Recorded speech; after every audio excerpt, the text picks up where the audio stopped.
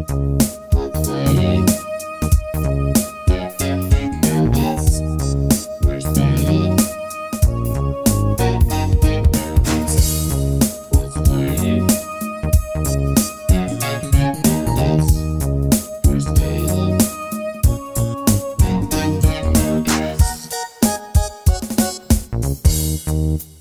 there, bogus listeners. Thanks for tuning in to the season finale episode of the Forever Bogus Podcast. And it's me, your bogus host that knows the most, Bryce Shoemaker, aka B-Boy Bogus Bryce, staring at the beautiful face of your favorite rapper from the middle school lunch table, J-Dawg! Wow, thank you very much, and I feel like that title is earned.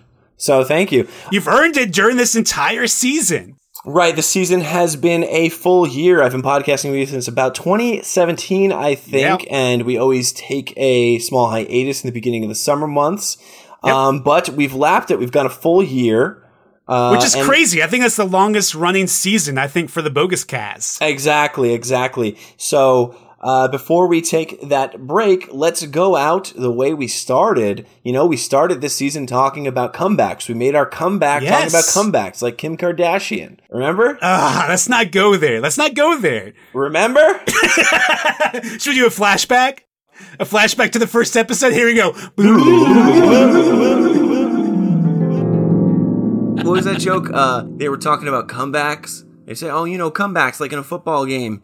When it's a low score, and then they work it all the way to the end, and they come back, and then they go, well, what about Kim Kardashian? And they go, well, she didn't really have a comeback. No, didn't she have come on her back? J-Dawg's got the jokes. A regular old Bob Saget. Yeah. Hey, look at me over here. I better not fall down. Whoops.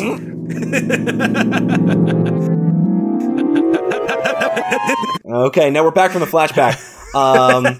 So we talked about comebacks when we came back. So let's talk about finales on our finale. Wow, that's a terrific idea.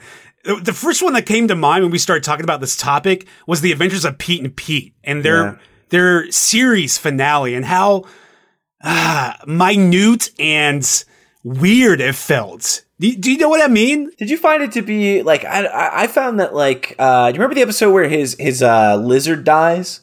That is like anytime I have a friend whose pet dies, I tell them like watch that episode. Like, yes, it really it's so poignant and it's so meaningful and it's so sweet, and you would hope that the finale, saying goodbye, would feel the same way. So I mean, I don't really remember this finale too much. So, from what I understand, the creators didn't know that this was going to be the last episode ever created and aired for The Adventures of Pete and Pete. So, this was just pretty much just a regular episode. It almost feels like a filler. Yeah. Because it's just like another ordinary Saturday in Wellsville, or it seems to be. Big Pete needs a haircut. I don't know if you remember that. And he gets like, his hair's just butchered. That's why it's coming. That's why I didn't remember, because it does not feel like a finale at all. Yes, it does not. I think that's the point I'm getting to. It kind of like, I don't know, a finale could be really sad, but what's more sad? The finale that knows it's ending and it makes itself intentionally poignant and sad, or the finale that doesn't know it's ending and it just seems like it's going to continue, like the rug got pulled out from under them, you know? That's a terrific question, and I'm not for sure. I'm kind of on the fence with it. So the show is just about growing up, and sort of like regardless of what happens to you or your family or friends, like on a day-to-day basis, life just goes on. So that season finale feels right. Yeah. But the series as a whole is such an iconic thing in my life, and it kind of represents my childhood in some sort of weird way. So I guess myself was wanting more out of this finale, because like Artie is already gone, so he's not in it. Little Pete, I think, is only in it for a moment. The parents are not even written into the episode at all. It almost feels like a filler episode. It's very strange. I think like in this circumstances is obviously one of those ones where they thought the show was going to continue. Look, they even thought Snow Day was going to be a Pete and Pete movie. That's right. You know? So they probably didn't think too much about ending it this way, because this is a very I used the word already a feing times, but minding I'm going to do it again. It's Okay. a nice word, $10 word, poignant. It's a very poignant show. Yes. It's emotional. It has high peaks, you know? An episode about that's some heavy shit about Pete's lizard dying. They're not afraid to talk about heavy emotional stuff on this, and you would think that they would want to go out in something very definitive, but it sort of fizzles out. And I looked up a lot of shows.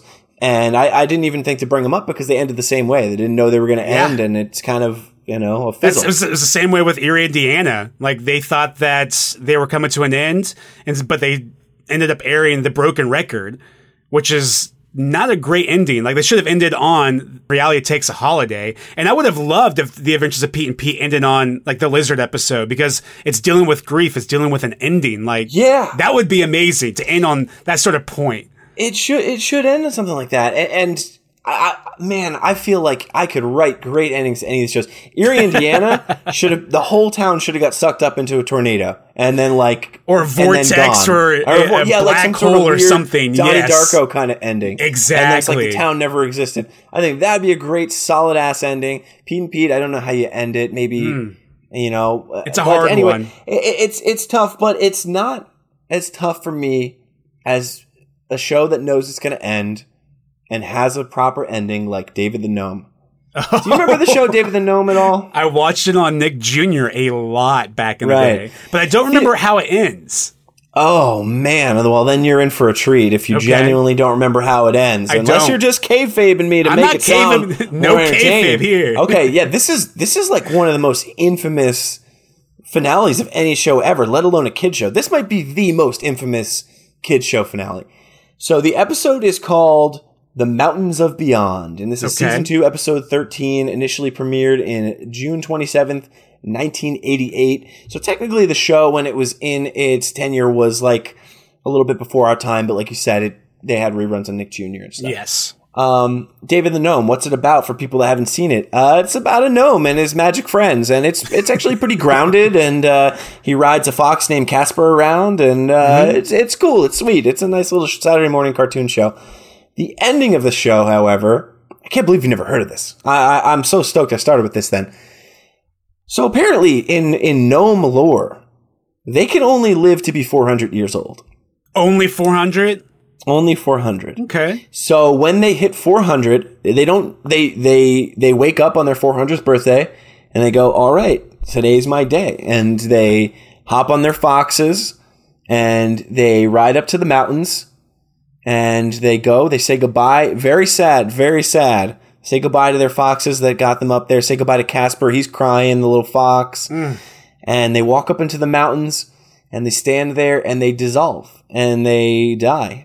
Well, I'm glad it wasn't like the Midsummer thing where they jump off the mountain. Yeah. Okay, good. No, they just go to the mountaintops, they dissolve, and they become a tree. Okay, that's not sad at all. That's fantastic. 400 solid years as a gnome, and then you turn into a tree to continue to help people. That's fantastic. I guess so. I mean, you gotta watch it though. Maybe I'm not. It's sad, man. It's hard to watch. He fucking dies. They die, both of them. Him and his wife in front of you as a little ass kid. They die. It's like watching Optimus Prime die in the movie. It's like it's fucked up. And so he dies, and Casper, his fox, is crying and walks away, and he's alone. But then he finds a new family of gnomes that he lives with. So it is kind of a happy ending. It all sounds very happy. It is very much like a life goes on. It is, I guess you call that bittersweet. Yes. It is tragically sad, but also a beautiful lesson of life goes on, and life can be kind of beautiful sometimes. Do you remember the beautiful lesson learned on the 2-parter finale of Roseanne? Fuck, you're going to have to refresh me on this one, dude. Okay. What year is this? Do you know offhand? I think it's 97, but I could be wrong. I could be wrong because I never watched this in syndication. Like, I end up watching this on Pluto, I think, or something. I've never seen the finale of the show because of that reason. Like, it only, they just throw episodes on sporadically. You never know. There's no order to them, how they came up in the 90s. And especially by 97, man, on evenings, I was trying to be at the roller rink snorting fucking pixie sticks. Trying to hit on chicks. Trying to hit on other girls. Hey, my name's Jane Long.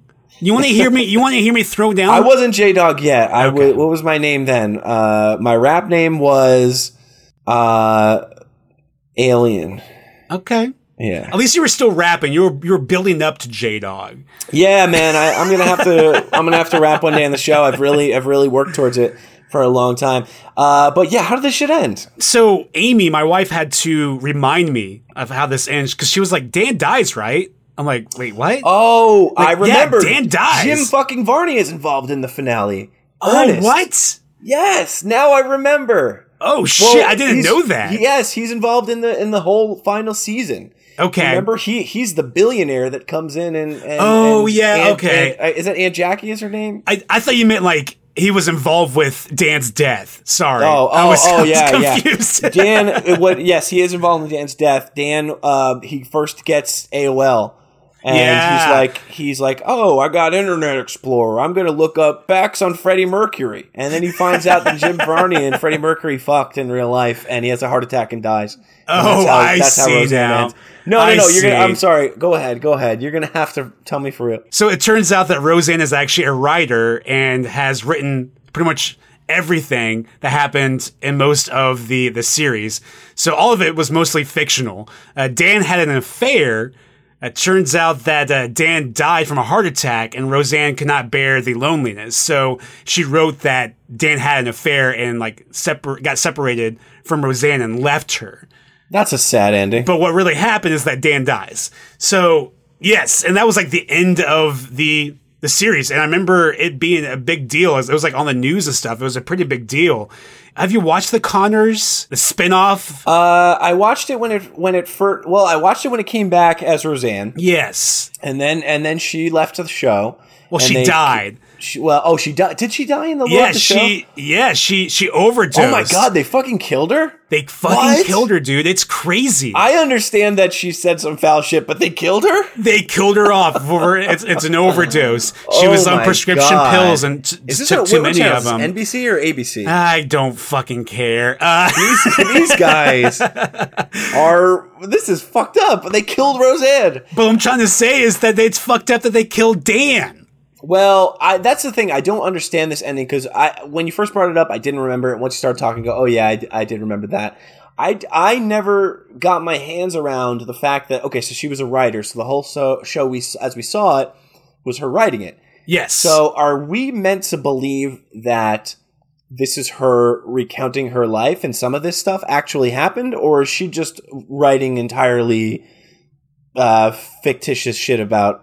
So I can't fully remember. I need to go back and watch the 2-parter episode just as a refresher. But I think majority of it was fictional. Like she just written majority of what we saw in the series. I got to tell you, that feels kind of bad. It does. It doesn't really feel good to your viewers. I've been watching you. That feels like film school.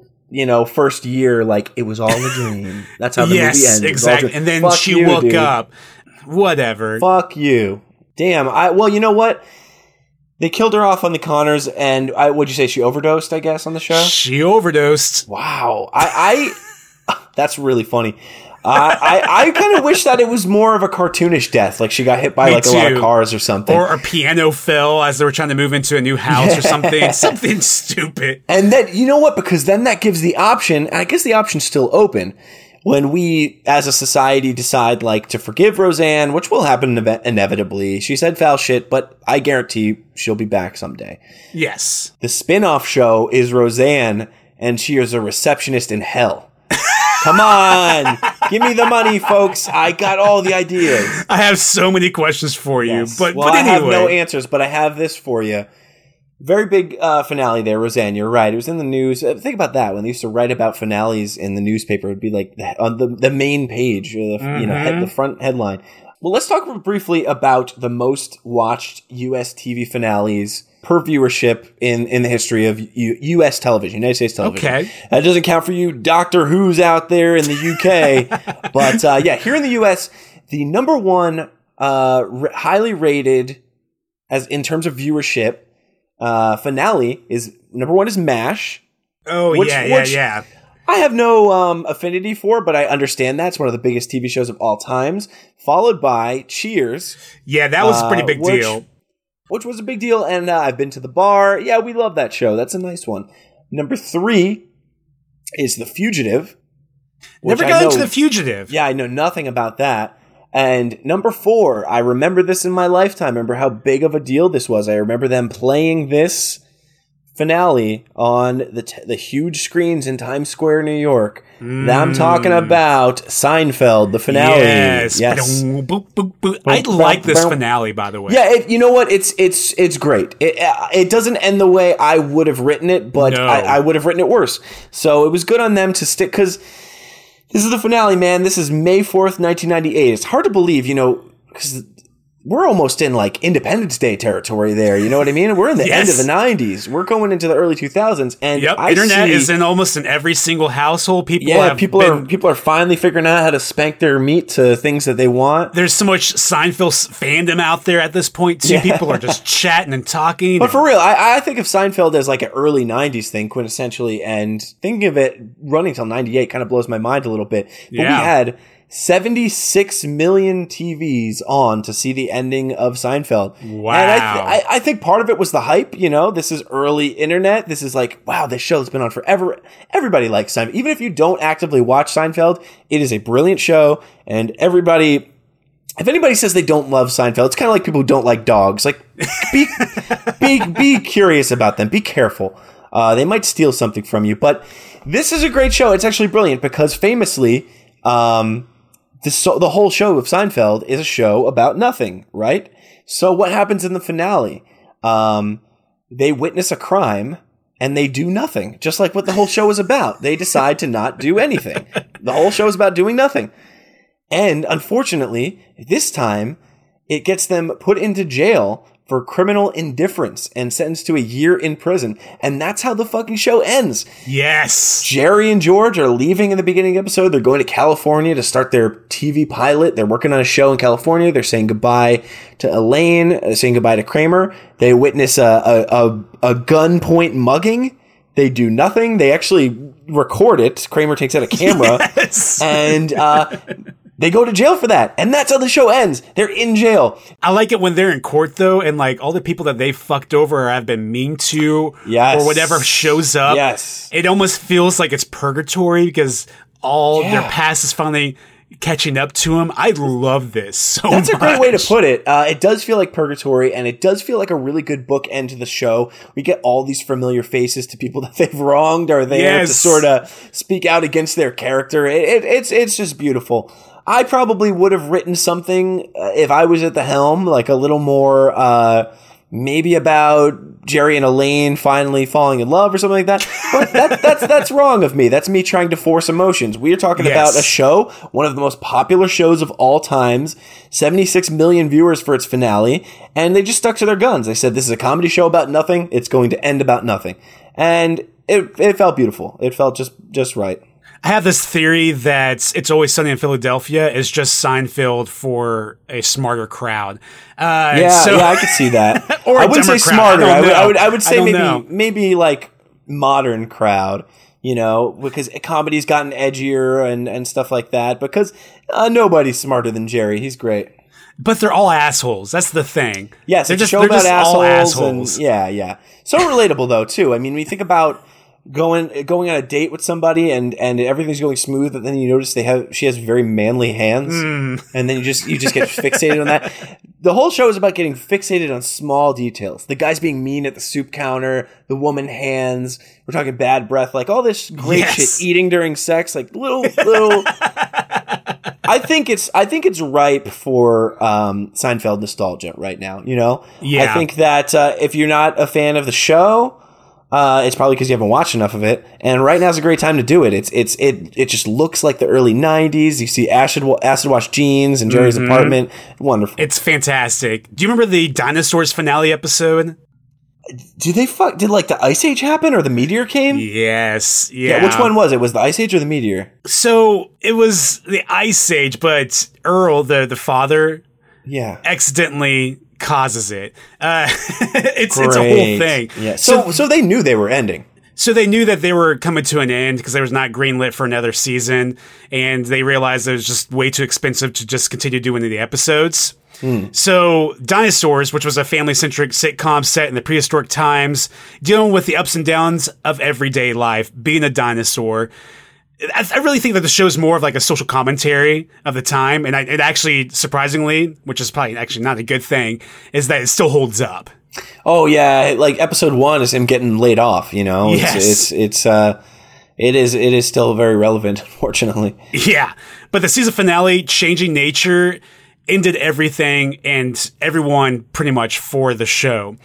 So Earl the father inadvertently causes the extinction of all dinosaurs because he caused a chemical spill that killed all the plants in all the world. And so in an effort to bring the plants back to life, he tries to block the sun. But before you knew it, everything started freezing over.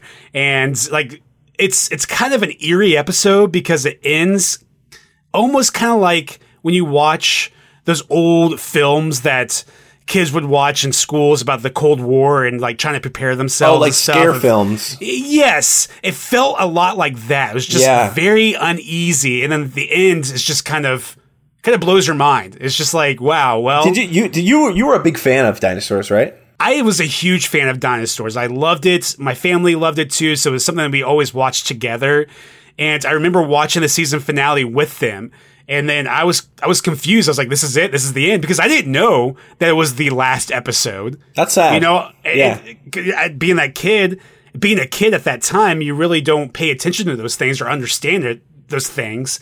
So it just blew my mind. This Jim Henson show about a dinosaur family that looks like the Roseanne family intentionally. They, for some reason, who do they get for the last episode? They're like, let's get David Lynch to write the last episode, I want them to die. Shit, that would be awesome. The dinosaurs die in the end. Yes. I don't fucking care. I want to see the Ice Age happen. But David, can you explain that? No, I don't explain it. They die. I want it to be dark. I want it to be black and white. What does it mean, David? I don't know what it means. Just let it wash over you. Today is June 8th. It's a Tuesday. It's sunny out. Oh, God. Yeah, I saw there was a kid online who was somebody's mom walked in and this kid was watching David Lynch's weather report, and which is something he does for some reason every single day. He just does an awkward direct to the camera weather report about the weather in Los Angeles. And this lady, she tweeted that she walked through her living room and he was watching it, her son, and then goes, oh, what are you watching David Lynch for? And then he's like, oh, this is the weather guy. And he goes, no, this is a filmmaker. This kid had no idea that he made films. Yeah. He was just thought he was a weird old guy that did the weather. He's become a meme. I know. That's brilliant. That's brilliant. Yeah. But on to something a little less painful.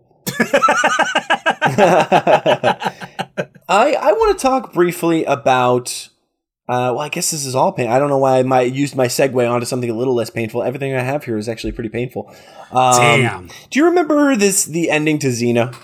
I do not. Yeah, so Xena is one of those things that I actually I have a lot of nostalgia for. I've spoken on the show about. You know what it was, man? I finally figured it out. I've been talking about this whole last season, about my affinity for over-the-air television and not having cable. And I was confused because I was like, why do I distinctly did not have cable. I remember watching Star Trek and shit because I had to. I'm like, why do I know old Nickelodeon shit too? End of the season, I figured it out. We got cable in my living room. We didn't have it in my bedroom. I was in my bedroom most of the time. Oh, yeah. I see. Okay. So I had access to the Nickelodeon shit, but I just chose to not watch it because all my action figures were in my room. It finally comes out. Yeah, because I was like, we were talking about some episodes, and I was like, damn, like, I remember that, but I didn't have cable then. Why do I remember that? Oh, because I was rather hiding in my room playing with my action figures. That's and that TV didn't have cable. But anyway, I for that reason, I liked Xena and all those kind of episodic shows. And this actually ended in 2001, so I would already checked out by then. I was moving on to Limp Bizkit and bigger and better things. Jinko jeans, girls. Jinko jeans, hanging out in the mall, black rubber band bracelets, Axe body spray, that kind of thing. This is actually a really controversial ending. People were really upset about this. And I kind of thought, weirdly enough, because I've never looked into it, I thought that I was one of the only people that had nostalgia for Xena or any affinity for Xena. It's not true. Xena, it has a like real passionate, sweaty fan base that like go to these Comic-Cons that Lucy Lawless used to do, and they just like Drool. Yeah, would drool at her, and they would yell at her about the finale and shit like that, and even to the end. Oh, I mean, really? If you Google Xena finale, the first thing that comes up is not the IMDb page for it. It is articles about like Reddit, just huge and subreddits. it's also articles and publications writing about why it was controversial. But essentially, this episode is called "A Friend in Me." This is 2001, and what winds up happening is that she winds up sacrificing herself to defeat this character named Lord Yodashi. The end of the show kind of became like very samurai heavy and stuff, and Japanese culture heavy. Okay. Whereas previous to that, it was all Lord of the Rings kind of that Middle Ages bullshit, and then which I like. I don't know why I called it bullshit, but the end was like kind of heavy on samurai shit, and she sacrifices herself to save 40,000 people. And that actually, to defeat, Lord Yodashi, as it is. And that actually is very telling for Xena. She often did sacrifice herself or put herself in the situation to be sacrificed to save people. And what a good way to end. If she's got to die and the show's got to end, she saves 40,000 people. So why was it so controversial then? Because they introduced Lord Yodashi in that episode, Oh. So, yeah. So the episode that she dies. Yeah, it's the first time we heard of that guy. So it almost would be, you wouldn't have the complaint if it was somebody that we had known from the beginning of the show, or maybe it was somebody that, like Zeus or so. I don't know, like anything. Just the fact that it was just kind of this new character that nobody really knew and had any affinity for was who killed her and ended the show. So did the creators or the writers know that they were coming to an end, or was it a bit of a surprise? No, they knew they were coming to an end, and that's why they wrote it that way. They wanted to have a definitive ending where she sacrificed herself to save these 40,000 souls, but it's just bad writing, I guess. Like they didn't consider like people would be upset that a character that they didn't know came in and finished her off. Shit. They're just thinking of Easter, and they're like, well, it is Easter Sunday. Yeah, there's a lot of, the Jesus thing, the sacrifice thing, that's a big trope in television and film, but it's got to be handled delicately. People have been watching this lady for years, and they've become really connected to her and her friends and her adventures. To see it end at the hands of somebody that we don't really know, in the lore, that's where she died. That's how they wrote it. So rest in peace, Xena, and forever a badass, man. She rocks. Yeah. Again, call back to our first episode, full circle, man. We talked about comebacks in our comeback episodes of the season. And now that we're talking about finales, I'm going to talk about the finale of a show whose comeback I talked about.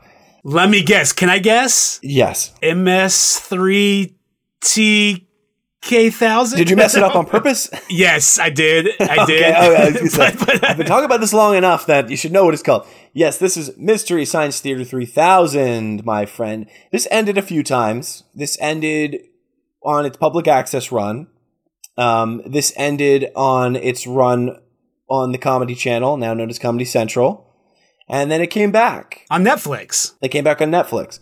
And actually kind of ended somewhere in the middle in that Comedy Central run and had a separate comeback. So there's kind of two lifelines in that Comedy Central run. So which season finale are you talking about? I want to talk about when Joel left the show. Okay. Because that's not where it ended. I mean, there's a lot of great Mike episodes.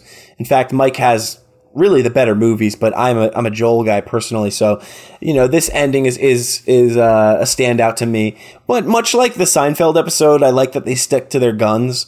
They could have made this kind of sad and him crying and leaving the bots and hugging everybody, but it's very tongue in cheek, and his character doesn't give a shit that he's leaving, and the bots don't really care that much either. That okay, kind of thing. bye. So they stuck to their guns. This was season 6, episode 12. This was airing on the Comedy Channel at the time.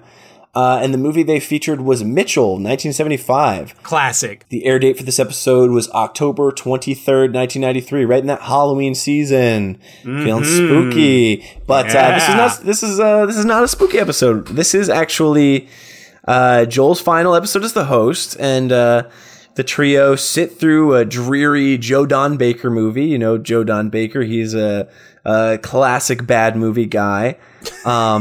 And they find out that the satellite is about to undergo some circumstances where Joel will no longer be able to survive if he stays on the satellite. Okay. So like no humans allowed, or just specifically oxygen Joel? and all kinds of... No, it's just like the bots will survive, but the lack of oxygen is about to destroy Joel. Okay. So they're distracted by Mitchell, which just happens to be, one of the most wonderful movies that they've watched on MST. And the third bot that people often forget about, Gypsy, she's the only one who's actually worried about getting Joel out of there. So as they're watching the film, she's running around in the background trying to figure out an escape pod, which she eventually does, and send Joel's on his way. And Joel leaves a little plaque behind that was going to, you would assume, have some kind of nice inscription on it, and it's very much sort of like a "fuck you" kind of thing. It's a tongue in cheek. And Perfect. And they have this great practical effect thing as he's starting to cut out on the intercom in his escape pod. He's saying, "All right, goodbye, guys. This thing's about to cut out. I'm starting to get out of range." They're throwing shredded paper to make it look like TV static. All this stuff. It's just wonderful. And a little backup here on this episode. Joe Don Baker, who plays Mitchell, he was apparently really pissed off about the way they talked about the movie, and he was even quoted saying that he would kick their asses if he met them in real life, referring to the writers of Mystery Science Theater 3000. So in later seasons, when Mike was the host, they did another Joe Don Baker film called Final Justice, and they intentionally just destroyed Joe Don Baker throughout the course of this film. As I haven't seen that one yet. Yeah, actually, Final Justice, it is on Pluto. Or no, not Pluto, Tubi. It's on Pluto as well. It's on all those free apps. Yes. It's very accessible. I've been talking about MST3K on the show every opportunity I get. And I know you are sort of where I was, which is like, you think it's okay, but you're not like a hardcore fan or anything, or it never really captured you. Not fully invested, yes. That's where I was for a very long time. And so I would say for anybody out there who's like sick of hearing me talk about it, give it another shot, because I watched it as a kid and I watched it as a young adult, and I was like, I would rather watch these movies on my own. But now it just hooked me in, man. At the beginning of this pandemic, like, a lot of people had moments where they were like panicking. What if it never goes back to normal? What if blah, blah, blah? We'll be stuck inside. I never got that. I never got stir crazy. I have Mystery Science Theater 3000 entirely to thank for that. It is a wonderful show. The episode that captured me is the Final Justice episode, the Joe Don Baker one. It's the one where I was like, yeah, I'm invested here.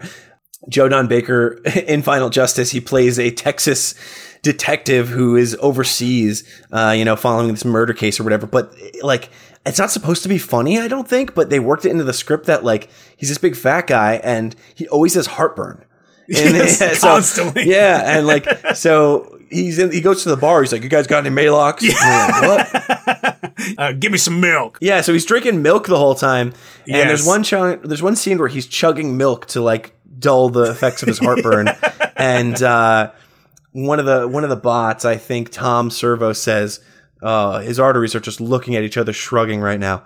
And that's the moment that I was like, I love this show. This is great. So that's awesome. Check out Mystery Science Theater 3000. I'm to all you who are not fans, I'm sorry for this season and this last year that I've rubbed the show in your face so much. But it's worth checking out, and it's also a wonderful finale. Yeah. So let's talk about another wonderful finale here, and that is my last one I want to talk about for this episode. That is the season finale of Ed, Edd and Eddy. Well, the initial series finale called Take This Ed and Shove It. Did they know the show was ending?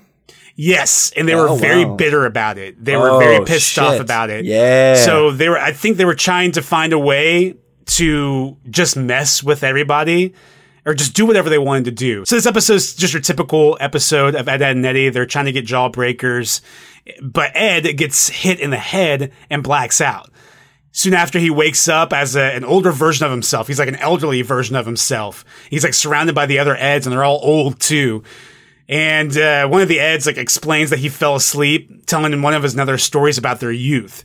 So essentially, what they're saying is that this whole series is just Ed reminiscing about their past that could be fabricated. Damn, dude. Which is crazy. Pretty close to the Roseanne finale. It kind of is, just like surprise, and it's all fake. Or kind of like the Bob Newhart season finale where he just wakes up in the bed next to his wife. He's like, what just happened? It's this crazy dream. Yeah. So it kind of feels that way. And it's kind of I feel like a punch in the gut by the creators to all their fans out there. They were pissed off, so they did that on purpose. Yes, but they ended up coming back for 2 more seasons, but it wasn't until like 3 or 4 years after the initial season. You know what finale. sucks about these gut punching, not gut punching, these fuck you kind of finales? Yeah. When someone is mad at the network for canceling them, so they write a fuck you ending. It's not a fuck you to the station. It's a fuck you to the fans. Exactly, and I don't like that. No. And I kind of felt the same way about the Sopranos season finale. It was just kind of like, it's a big fuck you. They should have just ended on a fuck you, just typed on the screen. I don't think that he intended for that to be a fuck you when he wrote that, and I don't think everybody took it that way. Personally, I am okay with that ending. I've actually eaten in that diner that the ending takes place in. It's about a half an hour away from my house. I've gotten onion rings from there. There's a table that you can't sit in because it permanently has a reserved sign on it, and it is the table that he sat on. Oh, really? So it just stays empty the entire time? It says reserved for Sopranos. Yeah, so that's they keep that empty all the time. And I think that it had to end with him dying, because what's the alternative? The alternative is that he lives the rest of his life having to look over his shoulder every 5 minutes. And I think that's the point of the ending. So those who may not be familiar with the ending, spoiler alert. Oh, that's right. I was fully invested with all the characters on the show. I didn't start watching until about maybe 6 months ago for the first time all the way through. And the last episode is just kind of like a music montage where the family is just getting together at this restaurant, and Tony is like looking over his shoulder the entire time at this guy who's at this bar. So it's kind of causing this kind of anxiety feeling. And then as Tony's daughter was running across the street, it just cuts out to black. So what winds up happening is they're playing Don't Stop Believin'. Everybody slowly, Tony's the first one there. The family makes their way in. Things happening. Tony's daughter shows up. She's trying to parallel park for a long time and keeps fucking it up and having to do it over. And there was a lot of debate when this finale first aired on whether he died or whether he didn't, or whether it was just sort of, whatever. But I can definitively say that he died at this point, because the way that the camera, if you study the camera work, it shows Tony and he's looking off in a direction. And then the camera next shows what he was looking at and what he sees. Uh-huh. So he's looking over, at the cook, and then, cuts to his view of the cook. Then it shows what he's looking at. And then as his daughter's walking in, he goes up to look at her, and instead of seeing her, he sees black. Uh-huh. That's why I thought, too, the first time I watched it. I was like, oh, he's slowly blacking out. Like he got hit, because typically when you get shot, especially if it's a surprise, you instantly black out. Yeah, I think he looked up when she walked in the diner and he got shot in the back of the head, and that was the end of it. I think so too. I think so too. But I've read a lot online about other people's opinions and theories and stuff. And the thing is, I'll tell you what, dude. I fucking love the show. I think it's probably the best show in television history. I can agree, especially from a purely writing and filmmaking standpoint and stuff. Even if you don't like the story, but like, yes, out in front of you, the acting, the writing, the script, all of it is perfect. So even if you don't love the show, it is objectively one of, if not the very best show in TV history. Mm-hmm. So when you're so invested in a character, you don't really want to see him die at the end. So what you're kind of getting online is a lot of people saying like, no, he's not dead. Like there's just these like, maybe, something else happened. No, man, sure. He got shot in the back of the head. The show's over. I felt the same way with Breaking Bad as well.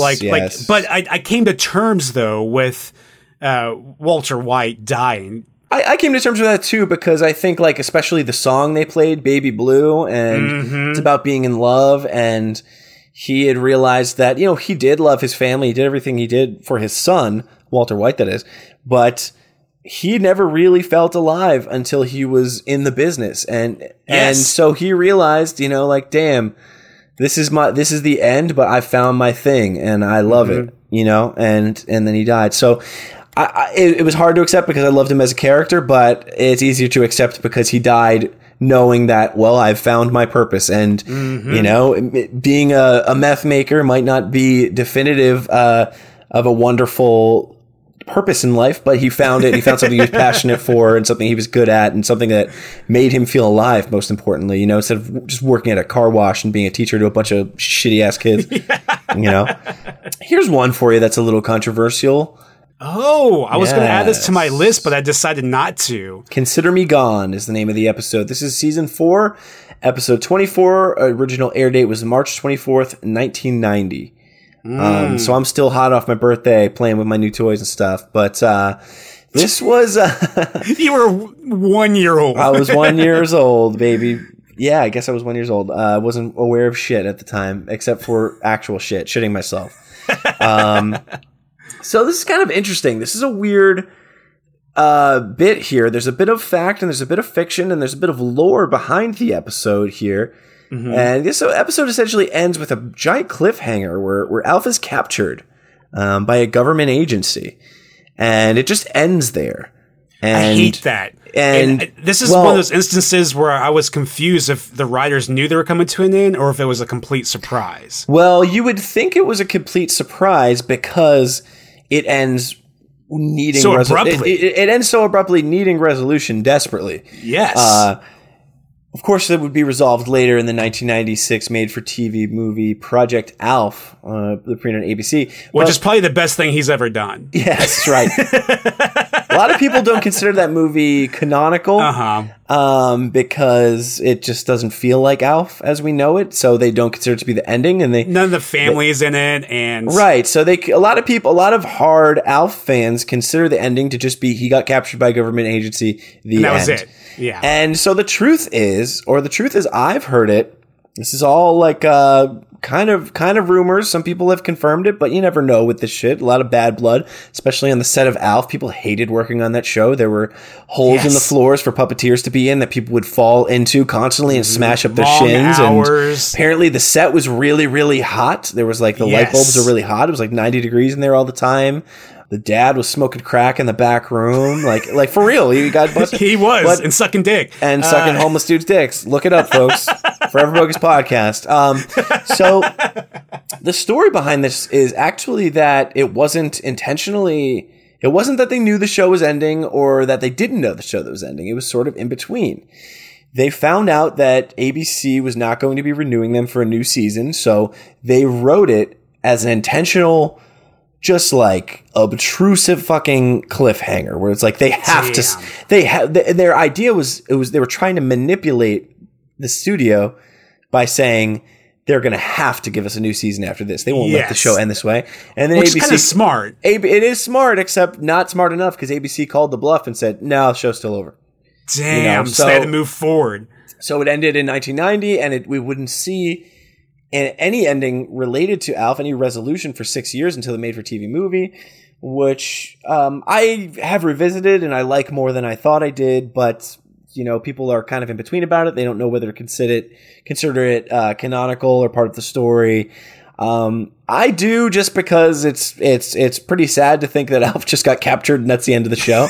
Yes. But yeah, I get why people don't like it. The tone is way off. It's not like an Alf show at all. I am actually interested if they're going to cover this on Willie's Garage, which is those dudes from Found Footage Fest. Yes. They do I think it's like a weekly thing where they watch one episode of Alf and then they break it down and they do crash all this stuff. So I'm curious what their thoughts are once we get there. Yeah, their whole point of the show is they're trying to get him on. They're trying to get Alf on the show. I hope they do. And I hope they do. And it seems like, what else is Paul Fusco still alive? I don't think he is. Oh shit! Well, then that's going to make it more complicated. But yes. A more definitive ending is Home Movies. You remember the? I think we've mentioned this on the podcast in the past. We have. I actually find this to be really, this one stings a little bit, but it's again a happy sad.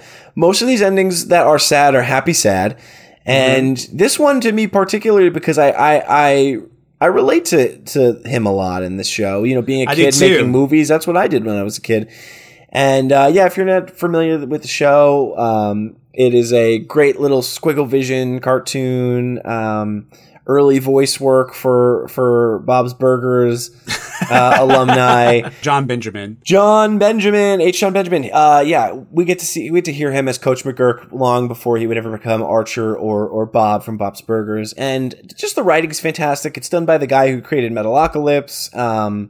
Brendan Smalls, which is about pretty much his childhood. Yeah, it's about his childhood. And if you grew up as a creative weirdo like we did and like he did, the show kind of means a lot to you and can mean a lot to you because, the whole series he's making movies with his friends in his basement and that's what it's all about. And they, throughout the course of the show, they parody movies and they riff on movies that we know. And it's just really nice. And don't put marbles in your mouth. Don't put marbles in there. Don't put marbles in your mouth. Don't put them in there. Do not put them in there. At the final episode, Brendan finally starts to figure out, like, I don't think we're very good at this. He comes to the realization that he's not going to go anywhere with his filmmaking. Film career. Yeah, he's not he really realizes that good with it. He's not good at it, and so he's feeling kind of morose about it. And he doesn't quit filmmaking, but he's feeling like sad and like, I don't know if I'm interested in this anymore. I'm kind of bad at it. And then as he's driving home, Coach McGurk and his mother looks like they're starting to get together romantically. Yes.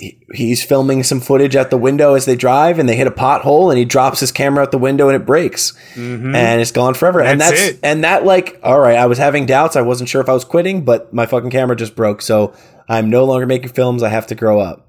Yep, Wow. and that was it. Wow. I love that ending. Honestly, Yeah. it's very sad, but I felt the same way. There was a point in my life where I'm like, I'm not going anywhere with this passion of mine. I need to move on. Thankfully, I can still, at this age, come back and get better at my craft. It is tough, man. I've got hours of movies that I made as a kid that were like, well, I don't have any actors, so I'm going to use action figures.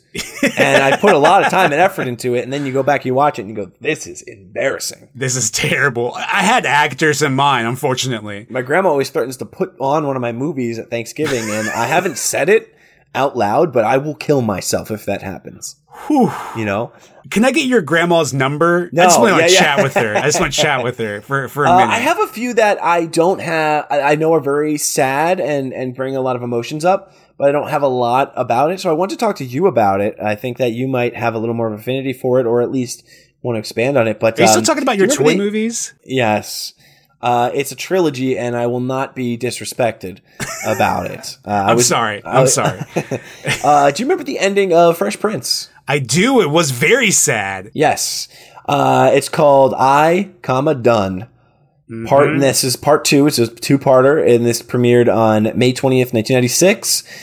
Essentially, everyone just moves on in the end. They go. His cousins go on to different colleges. His uncle and his aunt move out of California, and he decides to stay in California and finish his college by himself. There's that very famous GIF of or GIF, depending on how funky you are, or how hungry you are. Yeah, that's the peanut butter.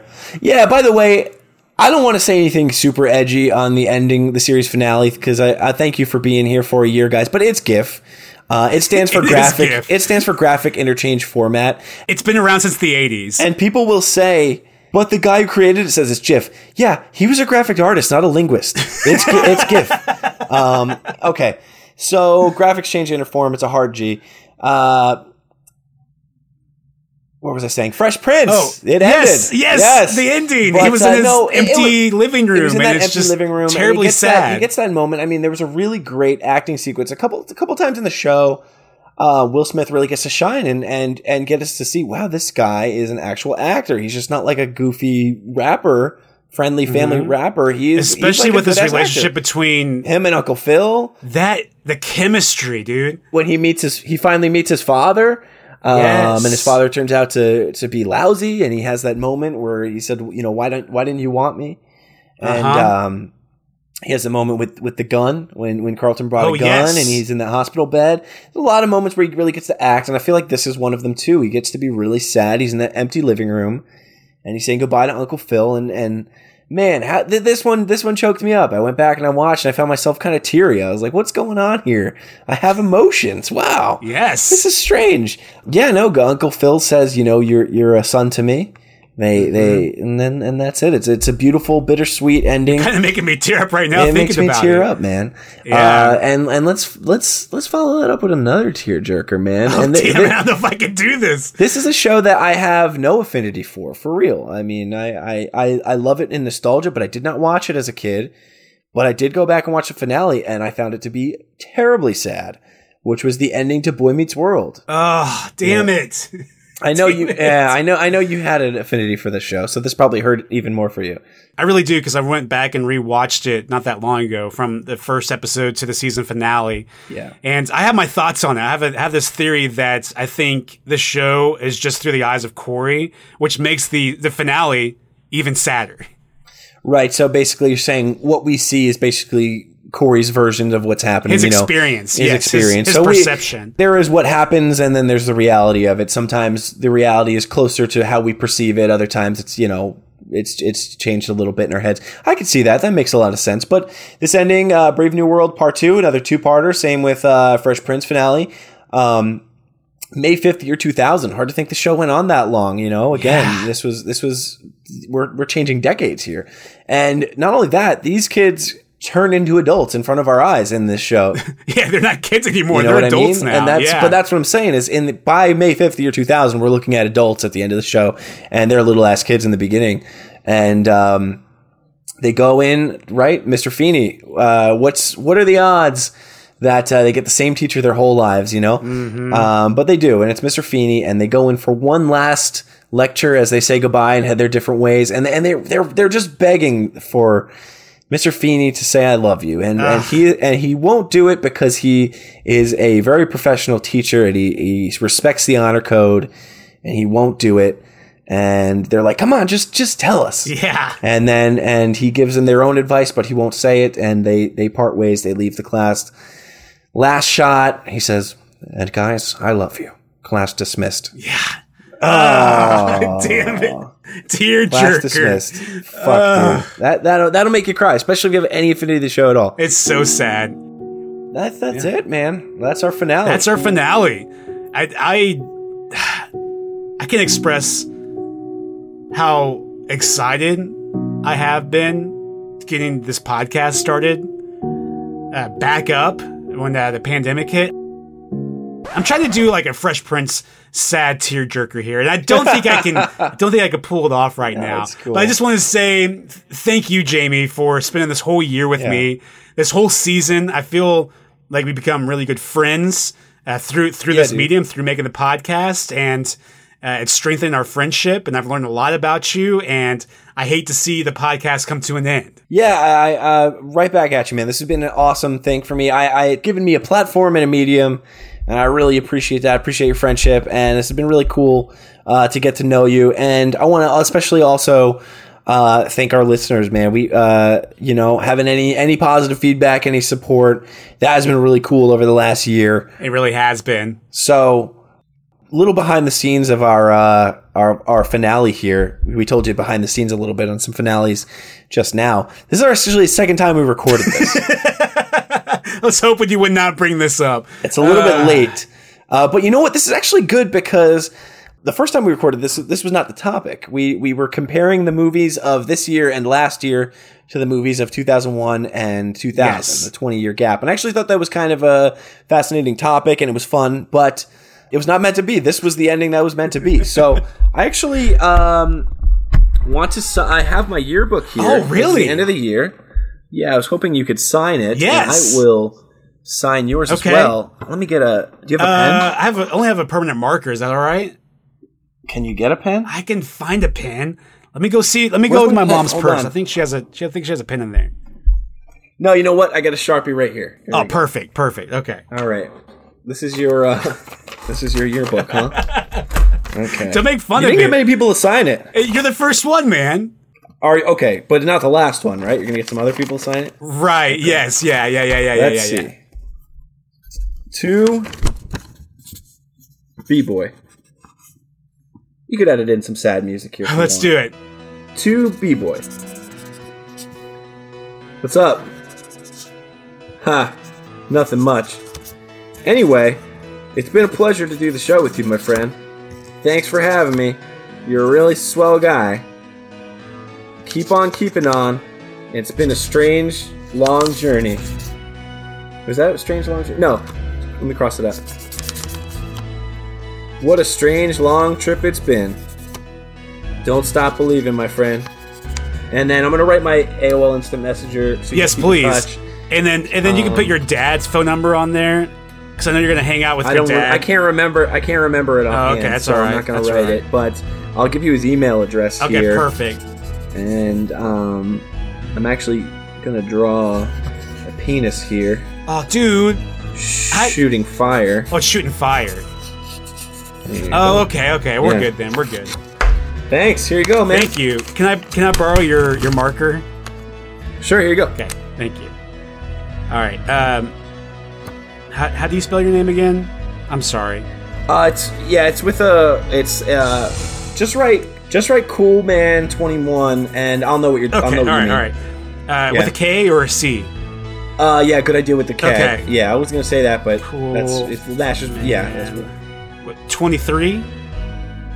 Okay. Yeah, Michael Jordan number. Oh yeah. Yeah. Yo. Nice, good touch. Dog. I'm gonna put dog with an A. It has been way too sweet. Well, don't let me write it for you. No, but I do like the way that sounds. I like it too because it reminds me of NWO. Way too sweet to hang. Yeah. Keep cool always. B-boy. That's sweet. You like that? That's really nice of you. Here, I kind of took up way too much space on your thing. Wow, dude. Yeah, this is like 24 font size. I'm sorry. Holy shit. I'm supposed to save some room for girls' phone numbers when they say KIT, keep in touch. You can just cross out whatever you want. It's fine. It's all right. It's all right, dude. Here's your marker back. I like this message. It means a lot to me, and so do you, Bryce. You're a great friend of mine. This podcast has been real. Thank you, everybody, for listening. You guys are awesome as hell, and we're going to be back. We're going to be reinvented. We're going to be doing this a little bit better than we were. We're going to be adding some clips. We're going to maybe make the episodes longer. We're going to be spacing them out a little bit. Would it be kind of funny if this episode ended like the Sopranos episode?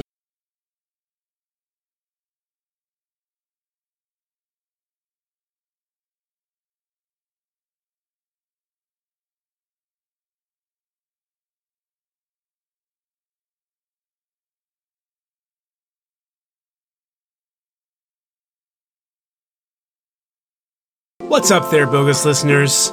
I just want to take a moment to show my gratitude for all of our listeners out there that stuck with us throughout this season of the Forever Bogus podcast. We are dwindling down to the final episodes of this season, and I wanted to give you a little sneak peek of what to expect for the summer during our hiatus. Typically, we take a couple months off during the summer to re-energize our batteries and to come up with even more topics to cover on the next season of the Bogus Cast. But this summer, I want to do something a little different. I have been podcasting for quite some time now, and you can imagine I've gone through so many ideas for podcast episodes and podcast shows in general. Over the last few years, I've actually recorded pilot episodes for the podcast I've been wanting to put out. And I think this is a great opportunity to take the time while we're on hiatus to release these episodes and have you listen to them and give us some of your feedback. And maybe, if you like them and enjoy them enough, we'll make some more episodes for that podcast. So we are declaring this summer the Summer of Pilots. This will all begin the 1st of June. Stay bogus.